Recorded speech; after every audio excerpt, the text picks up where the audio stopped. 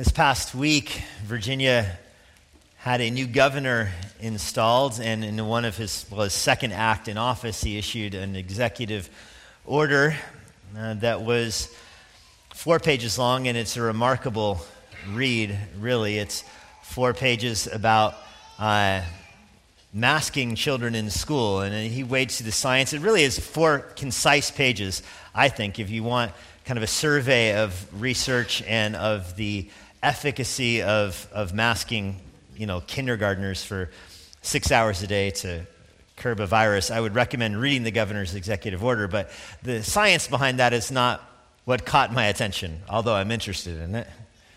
What caught my attention is the opening sentences of it. It begins this way: reaffirming the rights of parents in the upbringing, education, and care of their children. He says there's no greater priority than the health and welfare of Virginia's children. And I, of course, would quibble with that little sentence. I would say the greatest priority is honoring the Lord Jesus Christ in all that we do. But I get the point. Under Virginia law, parents, not the government, have the fundamental right to make decisions concerning the care of their children. I really do think that as far as the masking goes, I think future generations are going to look back and just marvel at what we did to kids and just be astonished at it. But as I mentioned, that's only secondarily important to me. The primary thing of importance to me is the recognition that it is parents in a complicated moral situation where, people have science on this side and science on that side, and what do you trust and who do you trust? In a complicated societal situation like that, the primary decision makers for children should not be schools, should not be government, but should be parents. That's a basic Christian principle that God has given children as a blessing, not to the government, not to the state, but he's given children as a blessing to the family. Of course, it should come as no surprise that the leaders of many school districts in our state have said that they're not going to honor or follow this executive order because it rubs against their authority. In their mind, they are the authority over the education of children. They are the authority over whether or not kids should be masked. They think it falls to school boards and superintendents, not to parents. And of course, that is, I would say, rebellion against the clear teaching of Scripture that children fall under the authority of parents. And we recognize that there's overlapping circles of influence in this world, that you're a subject of the state, that you honor the laws of the state, that you pay taxes to the state. A child can't buy a Snickers bar and say, I don't have to pay sales tax because I belong to my parents. The clerk would say, okay, have your parents pay the sales tax then. But the superintendents are right on the point. They get that the issue is not about masking. The issue is not about whether or not kids wear masks at schools. That's not what has superintendents and school boards so up in arms right now. They're up in arms not over the masking part of it, but over the sentence that I just read, that it falls to parents to make decisions about the care of their children, not to the government. Of course, that militates against the whole worldview in Western civilization right now, in the sexually immoral, materialistic society that has become, in the progressive West. That whole society feeds off of the indoctrination of children. When you think of the moral depravity and the logical contradictions that are inherent in so much of the sexually immoral worldview right now, most grown adults aren't going to fall for that kind of nonsense. If you have a PhD in gender studies who can't define what it means to be a woman, most grown people aren't going to listen to that person. And so that whole worldview doesn't grow and prosper off of adults. It grows and prospers off of the hearts of the gullible, off the little children who are given to their care for 6 hours a day. And if you start at a young age with them, teaching them this depraved worldview, then you find fertile soil in the heart for the seeds of depravity to grow and blossom. But only if you get them when they're young. That's where the war is at. It's not about masking. It's about who has the authority to teach and instruct children? Is it the state or is it the family? God has given, of course, children as a blessing to the world.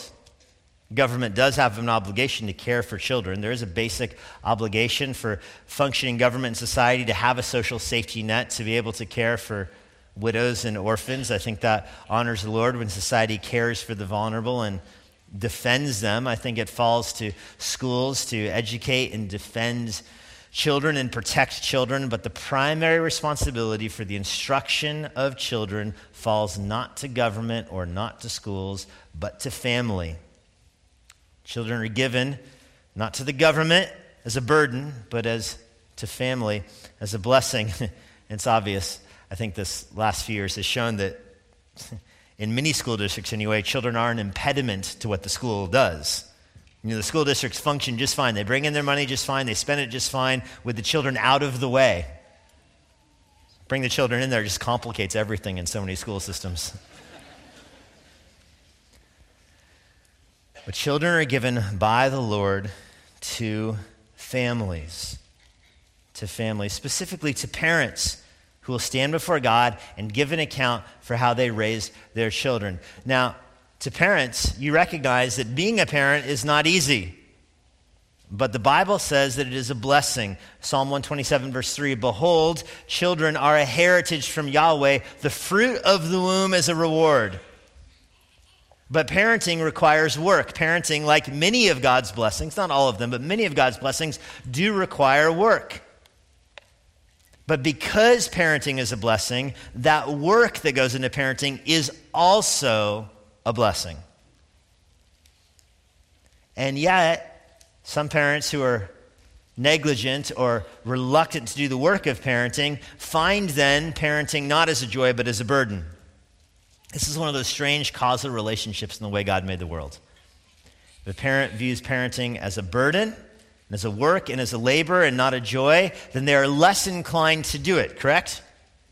And as they're less inclined to do it, the more difficult it becomes. And the more difficult it becomes, the less inclined they are to do it. Do you see the cycle there? But praise be to God that His Word has given us very direct and remarkably concise instructions concerning parenting. You think of the complexity of Ephesians. One of the things I just grew so much in this week in my appreciation of the book of Ephesians and studying Ephesians 6, verse 4 is our verse for this morning. I just marvel at all the complexity in the book of Ephesians. Truth upon truth, layer upon layer, all interwoven, and Paul recycles themes and words and phrases from all over the book. Chapter 1, this massive complex teaching about the predestination and the sovereignty of God and the triune will of God over mankind, and chapter 2 about the agency of regeneration through the Holy Spirit, and it's so complex. Chapter 4 about sanctification and putting off and putting on through the work of the Holy Spirit. There's just so many complex truths that he develops over the course of a chapter, and then you get to the practical outworking of it, and you get to parenting, and you get one verse. But that verse is so concise and yet comprehensive. It contains what we need to hear this morning, at least. It contains what parents need to know. I'll read it right now. Ephesians 6, verse 4. "Fathers, do not provoke your children to anger, but bring them up in the discipline and instruction of the Lord." The word for fathers here, it is a word that is sometimes used to be just parent, generically parent.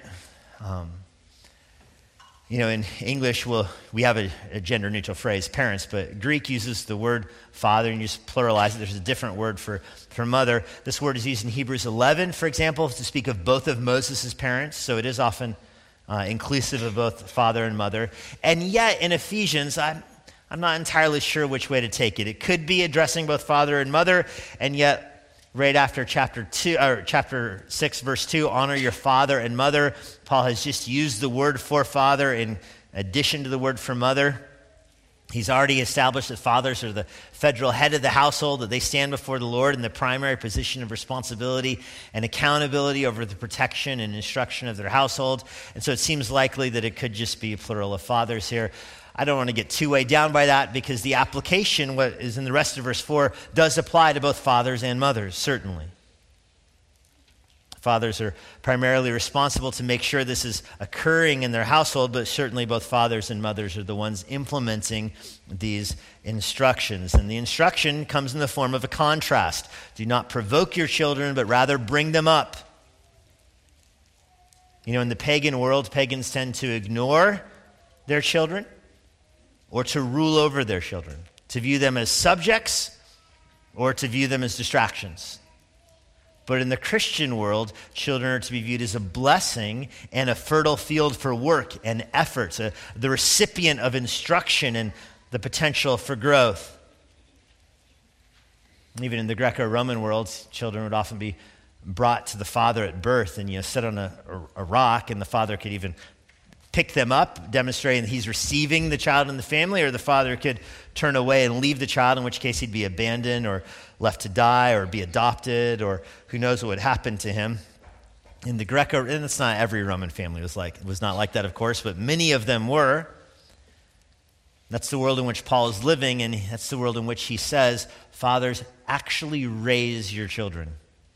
Nurture them. The word bring them up in the middle of verse 4 is the same word used in chapter 5, for as Christ feeds and nourishes his own body, so husbands should, as they care for their own body, should care for their wives. That's the word. It's a word that means to cherish. You love something, and so you carry it where it needs to go. That's kind of the connotation of that word and how it's used. It's translated into English here, bring them up.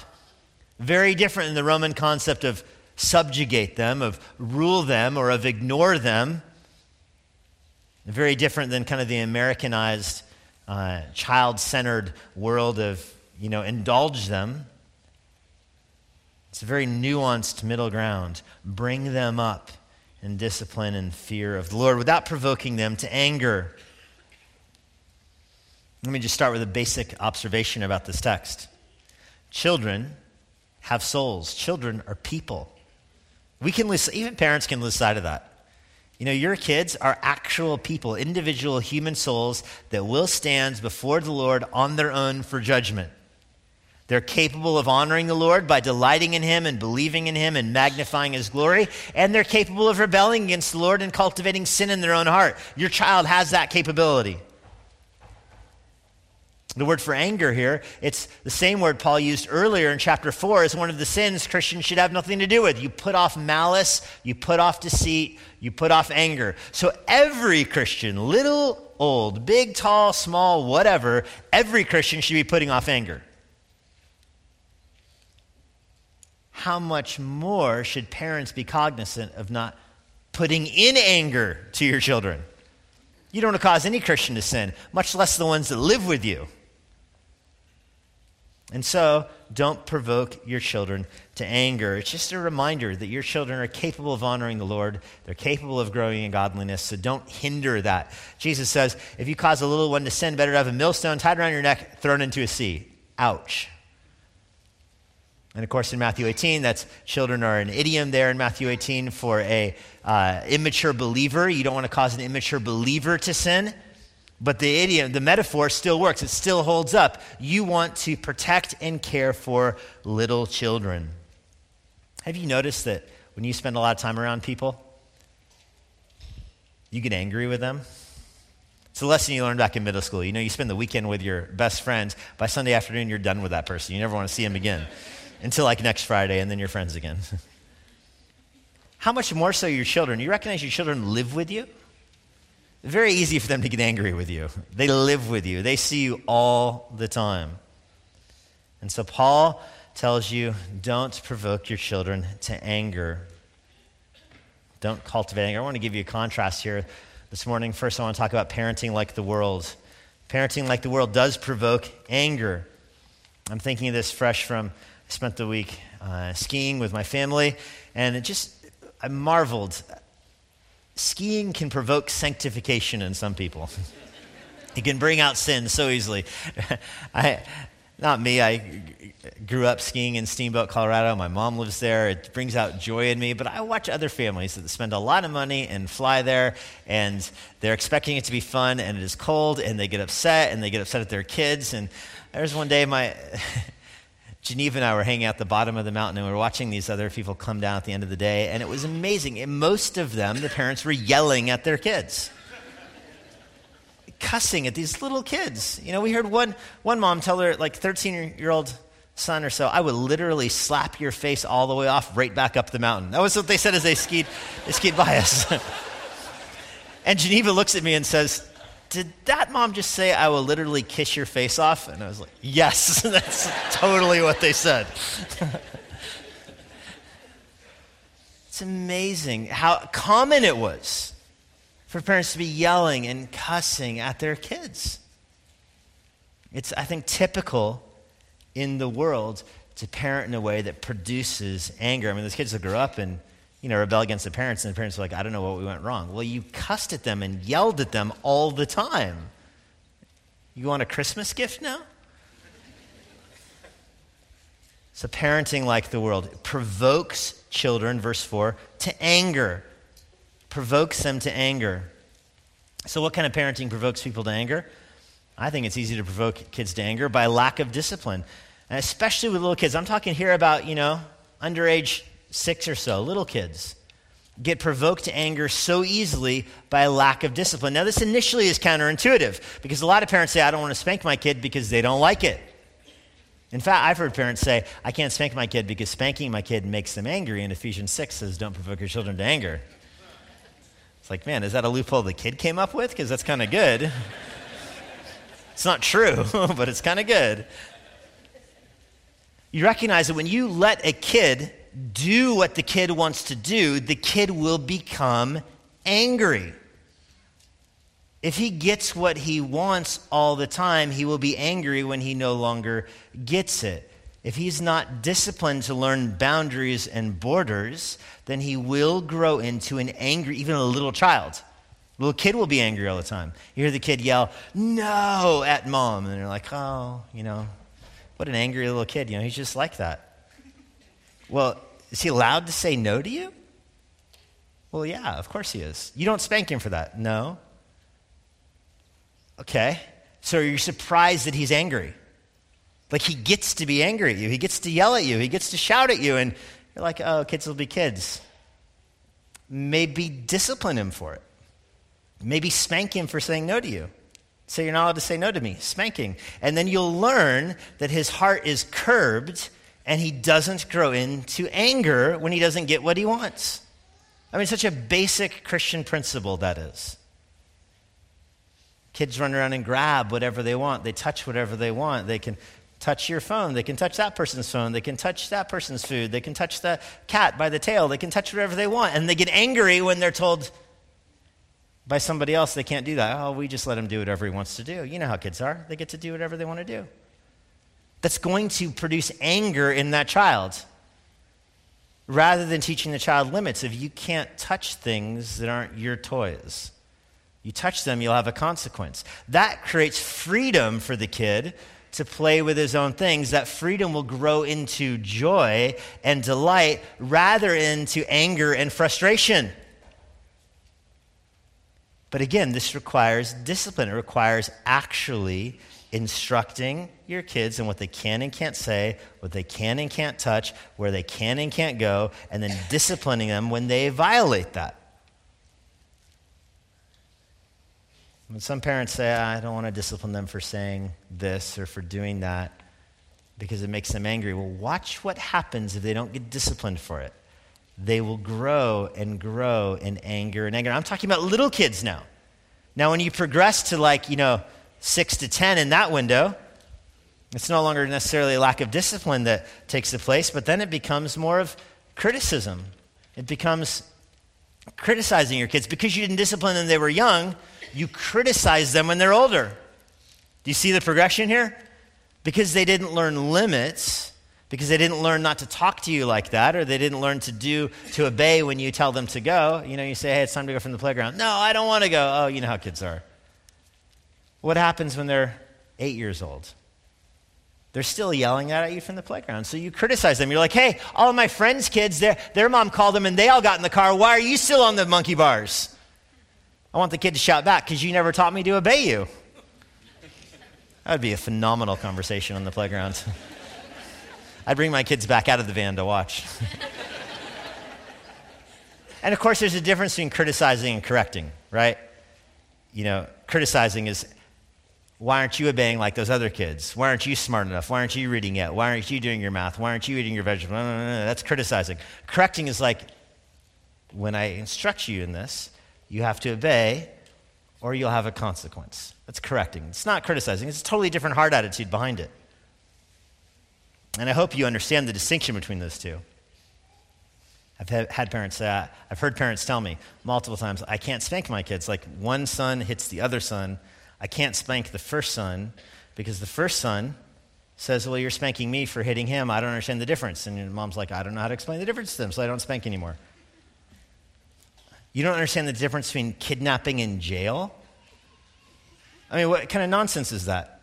You don't understand the difference between crime and punishment? He commits a sin, he'll have a consequence that hurts him, that inflicts pain on him. So he learns that that sin produces pain, that sin produces suffering, that conflict and strife and sin and punching someone produces physical pain in yourself.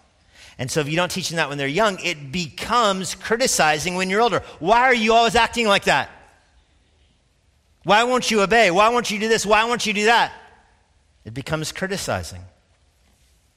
That produces angry kids. Kids who are criticized.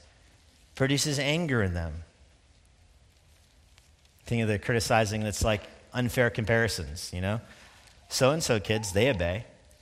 So-and-so's kids, you know, your friends from Sunday school, those friends, they're reading chapter books by now, and you're just on those little, board books. Come on. Your friends' kids, they can play piano all night long, and you whine at 15 minutes. Your friends' kids, they eat salad, and you're still stuck on Slurpees. Your friends' kids grows up, older kids. Your friends' kids get better grades than you. I mean, you think of your friends' kids that you're comparing them to, yeah, their parents are both, lawyers and doctors. You're not. You expect your kids to turn out better than you? Come on. You're criticizing your kids because your kids are coming out like you. Your criticism and comparisons to your kids have more to say about yourself than about your kids. And your kids pick up on that.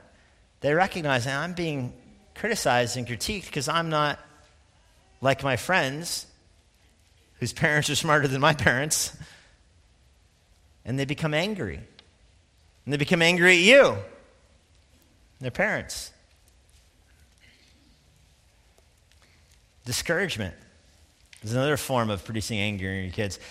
Colossians 3, where Paul talks about, same verse in Colossians 3, parents, don't provoke your children, but Colossians 3, verse 21 finishes the verse differently than Ephesians 6:4.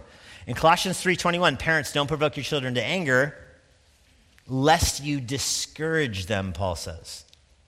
I think the thought applies here as well. Discouragement is a way of pushing someone down. It constrains the heart. It constrains the affections. That's what discouragement does. You understand this as an adult at work. You work harder when your boss encourages you than you do when your boss criticizes you. Criticism might produce fruit for, one project, and then you'll quit your job and go get a different one. This principle applies to parenting. Kids respond better to encouragement than they do to discouragement. Harshness awakes rebellion in a child, whereas kindness cultivates love. There's a natural affection between parents and children that is quenched with discouragement. Harshness and pettiness, honestly, just cause children to become contrary. Whereas love and affection causes that relationship to grow.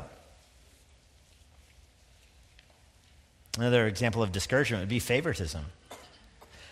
Parents that are obviously favoring one child over another.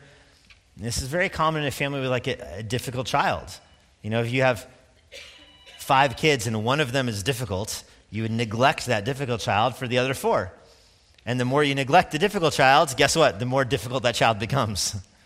The more difficult it becomes, the more you neglect him, and the cycle continues. You see this in the Bible, don't you, with favoritism? Think of Isaac and Rachel. They pampered respectively Jacob and Esau. Not a good way to parent. I have my favorite son, you have your favorite son. Let's see who makes dinner first. We'll feed that kid.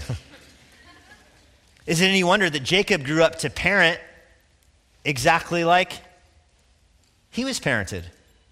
He grows up and he parents his kids with favoritism, and his sons all rebel and sell Joseph into slavery. That's how they responded to it. But you saw the seeds that already planted in Jacob's own upbringing. You discourage your kids by not speaking the truth to them. You discourage your kids by saying one thing and doing another, by lying to them. You discourage them by, of course, I mentioned earlier, not disciplining them, criticizing them, doing all of those things. To reiterate, children are people, and they can be annoyed and provoked like people can. You know, the same principles are true with adult communication. You know, if you tell your coworkers you'll do something and then you don't do it, you're going to discourage your coworkers. They're going to be angry at you. Ditto in parenting.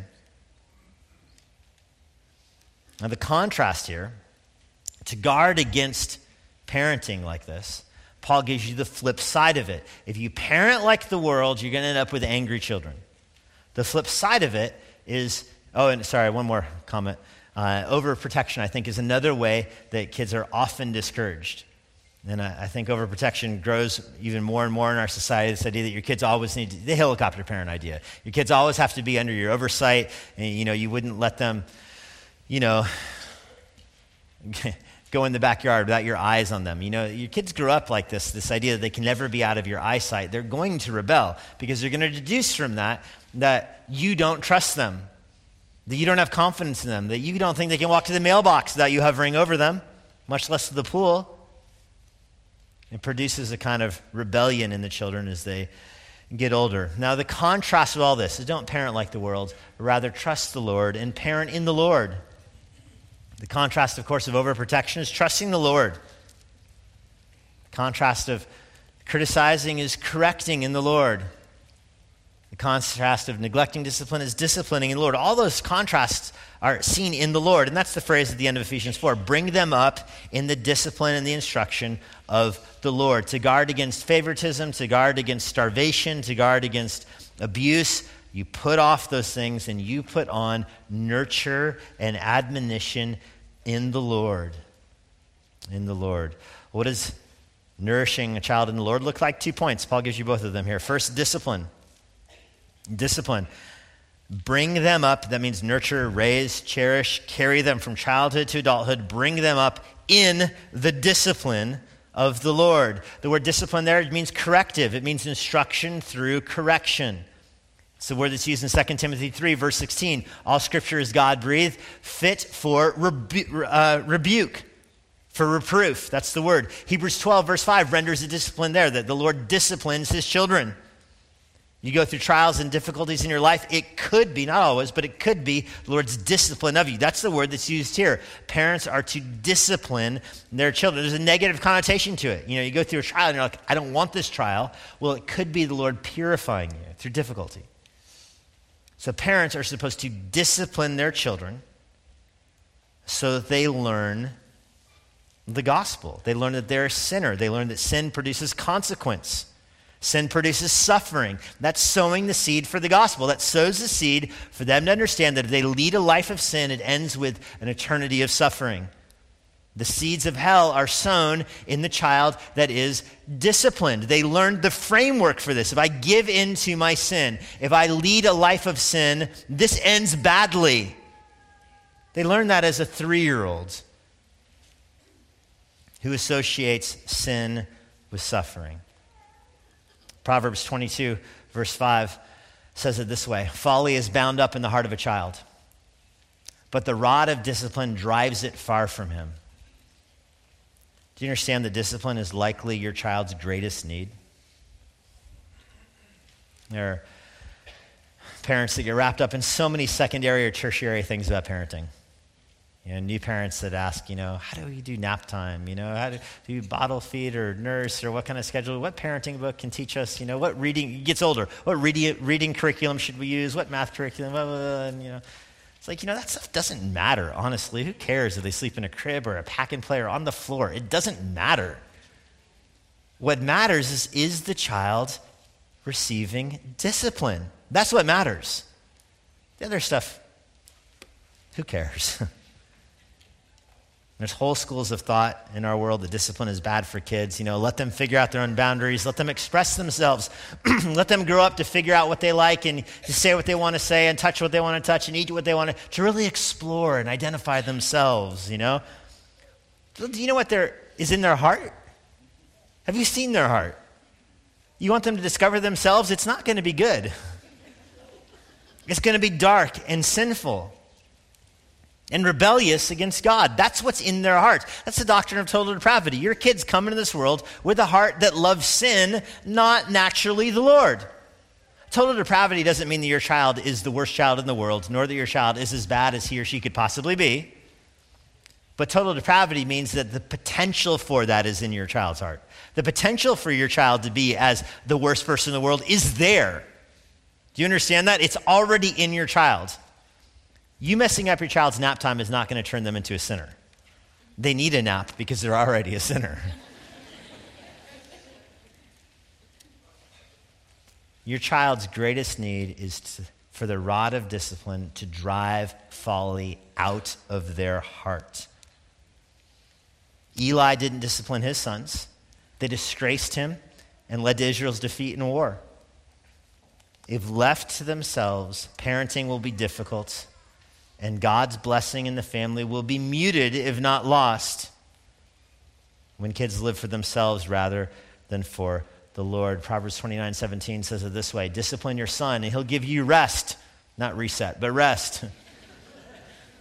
He will give delight to your heart. You discipline your children, they will bring joy to you in your life. David pampered his children. Ended with Amnon rebelling, Absalom revolting, an assault of one of his daughters. This is what's behind Proverbs 13:24. Whoever spares the rod hates his son, but he who loves him is diligent to discipline him. You love your children, you will discipline them. You'll teach them not to talk to you that way. You'll teach them to obey. I remember very vividly when Madison was just like 4 years old. And she saw a worker at our apartment, and the worker was across the street. We lived in kind of a busy street, and she was out the door across the street to go greet the worker. It was kind of a busy road. And that was probably the worst spanking she got in her life. And, because I'm thinking as a parent, if my child cannot live on a busy road without learning, don't run into it, then it will bring suffering. Imagine a parent saying, I can't discipline my child for that because, they don't know. They don't know the dangers of traffic. They don't know, so that it's not worthy of a spanking. That's hatred towards your children. There's even more direct way the New Testament says this. Hebrews 12, verse 8. If you are left without discipline, then you are an illegitimate child. That's a very harsh way of saying it. A parent says, I don't want to discipline my child because I love them too much. The Bible responds to that with, no, you're treating your child like an illegitimate child. You don't love him enough to discipline him. Deidre and I took a parenting seminar once, and somebody in the class asked, it was an elder at our church who was teaching it, how young is too young to start spanking? And the guy gave kind of a thoughtful answer first. It's like, once they get mobile, they're probably going to need to start getting disciplined, because they can't just touch whatever they want to touch. So you got to correct. Once they can start crawling around is when the spankings are probably going to come to town. But then he said this, and this is always stuck in my mind. He said, my goal as a parent was to get all the spanking in by like age 6. So that the channels and the fences were built up in their life and they could grow up with the blessings of learning that, and they won't remember any of it. I don't say that as a rule or as a law. I just pass it along because it stuck in my mind when I heard him say it. Now, obviously, you don't discipline in anger. Disciplining in anger is itself sinful. You discipline your child in anger, then you're provoking anger. Remember, your child's not sinning primarily against you, but against the Lord, so you shouldn't be angry with them when you're disciplining them, because that produces your anger in their own heart. But a great way to tell the difference between discipline with anger and discipline with love is the second part of this. Discipline with love is never by itself. Discipline with love is always paired with instruction. And that's how verse 4 ends. And instruction of the Lord. Instruction is the word used in 1 Corinthians 10, that the Old Testament was given to you as instruction. Parents are supposed to take things that happen in life and use it to positively instruct their children. Now, instruction is not always paired with discipline, but discipline is always paired with instruction. Do you follow that connection? You can instruct your parents.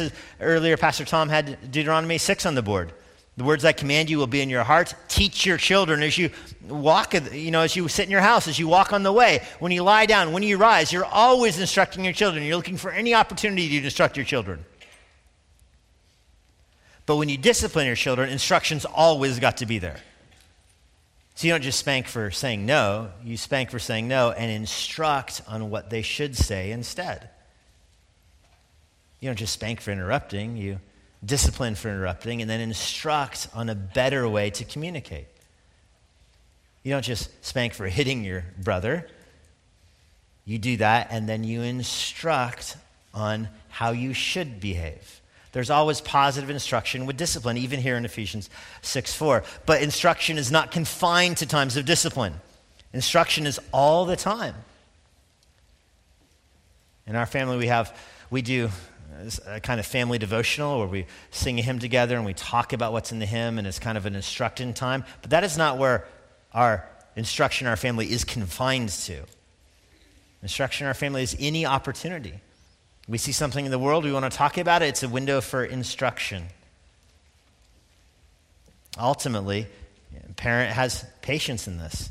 Not every conversation is do or die. Not every moment is like, they don't learn the gospel at this point, it's all over. No. You have patience. You can seize the right moments at the right time, but that patience cannot turn into neglect, or your children will be raised without actually learning about the Lord. One of the saddest verses in the Bible, Judges chapter 2. Israel crossed the promised land, took the promised land, Joshua died, and then it says a new generation grew up in Israel that did not know the Lord. Just think about that. Like, these kids grew up and didn't know who Yahweh was. Their parents ate manna. Their parents crossed the Jordan, saw the Jordan stop. Their parents marched around Jericho, saw the walls fall. That was their parents. Their parents built an Ebenezer. They just forgot to tell their kids about Yahweh. They took out the trash, conquered the promised land, paid the taxes, forgot to tell Johnny about Yahweh. So seize moments for instruction. Recognize that God gave you your children for you to influence. God gave you your children for you to instruct them. The most significant influence in your child's life should be you. Parents should have more of an impact on their children than their friends. Parents should have more of an influence in their children's worldview than their discipler or their youth pastor even. All that is secondary. Parents are the ones primarily responsible for the instruction of their children. And you're measured. Success in parenting is measured when God rewards you for your parenting. He's looking at your instruction of your children. You are not judged by the Lord. Do you understand this? You're not responsible before the Lord for if your kids get saved. That's not up to you. Salvation is a supernatural work of the Holy Spirit. You're not responsible for your children's salvation. Successful Christian parenting is not saved kids. Parents are measured in the eyes of the Lord. Parents are measured by what parents do, not by what kids do. Kids have their own agency. Parenting would be much easier if kids didn't have their own agency. You know what I mean by that? Like, if kids were just an extension, if they just did whatever you told them to, if they didn't have their own thoughts or their own actions, parenting would be easy. It'd be like having a cat. But your kids have agency. And some of them will rebel. Some of them will walk away. Some of them will leave you. And it's not your fault. It sounds like you did something wrong. You are responsible for what you are responsible for. The simple principle of parenting is that the success in parenting is measured by what the parents do, not by what the child does. If you understand that, you have a huge burden lifted off of you and a huge blessing put on you. And along those lines, I do want to say this before we wrap up. I think so many parents can get confused or sidetracked about whether or not their kids are saved. They parent in a way that's angling for salvation for their kids, that is pushing them to say a prayer, pushing them then to be encouraged. Remember when you said the prayer, you're a Christian now, so, kind of trying to cultivate this gospel response in them, which is good to cultivate faith in a child. It's good to fan any flame towards Christ. You want to encourage that. Any nod towards Jesus, you want to encourage that. But I would just caution you against putting too much stock in your ability to discern whether or not your child is saved. I think parents get easily confused with I don't know how I should parent them because I don't know if they're saved or not. And if they're not saved, I can't do this. And if they are saved, I can't do this kind of thing. And just put that aside. Put that all aside. Your kids, regardless of whether or not they're saved, your kids need to have their sin pointed out to them. They need to be disciplined, and they need to be instructed in the Lord.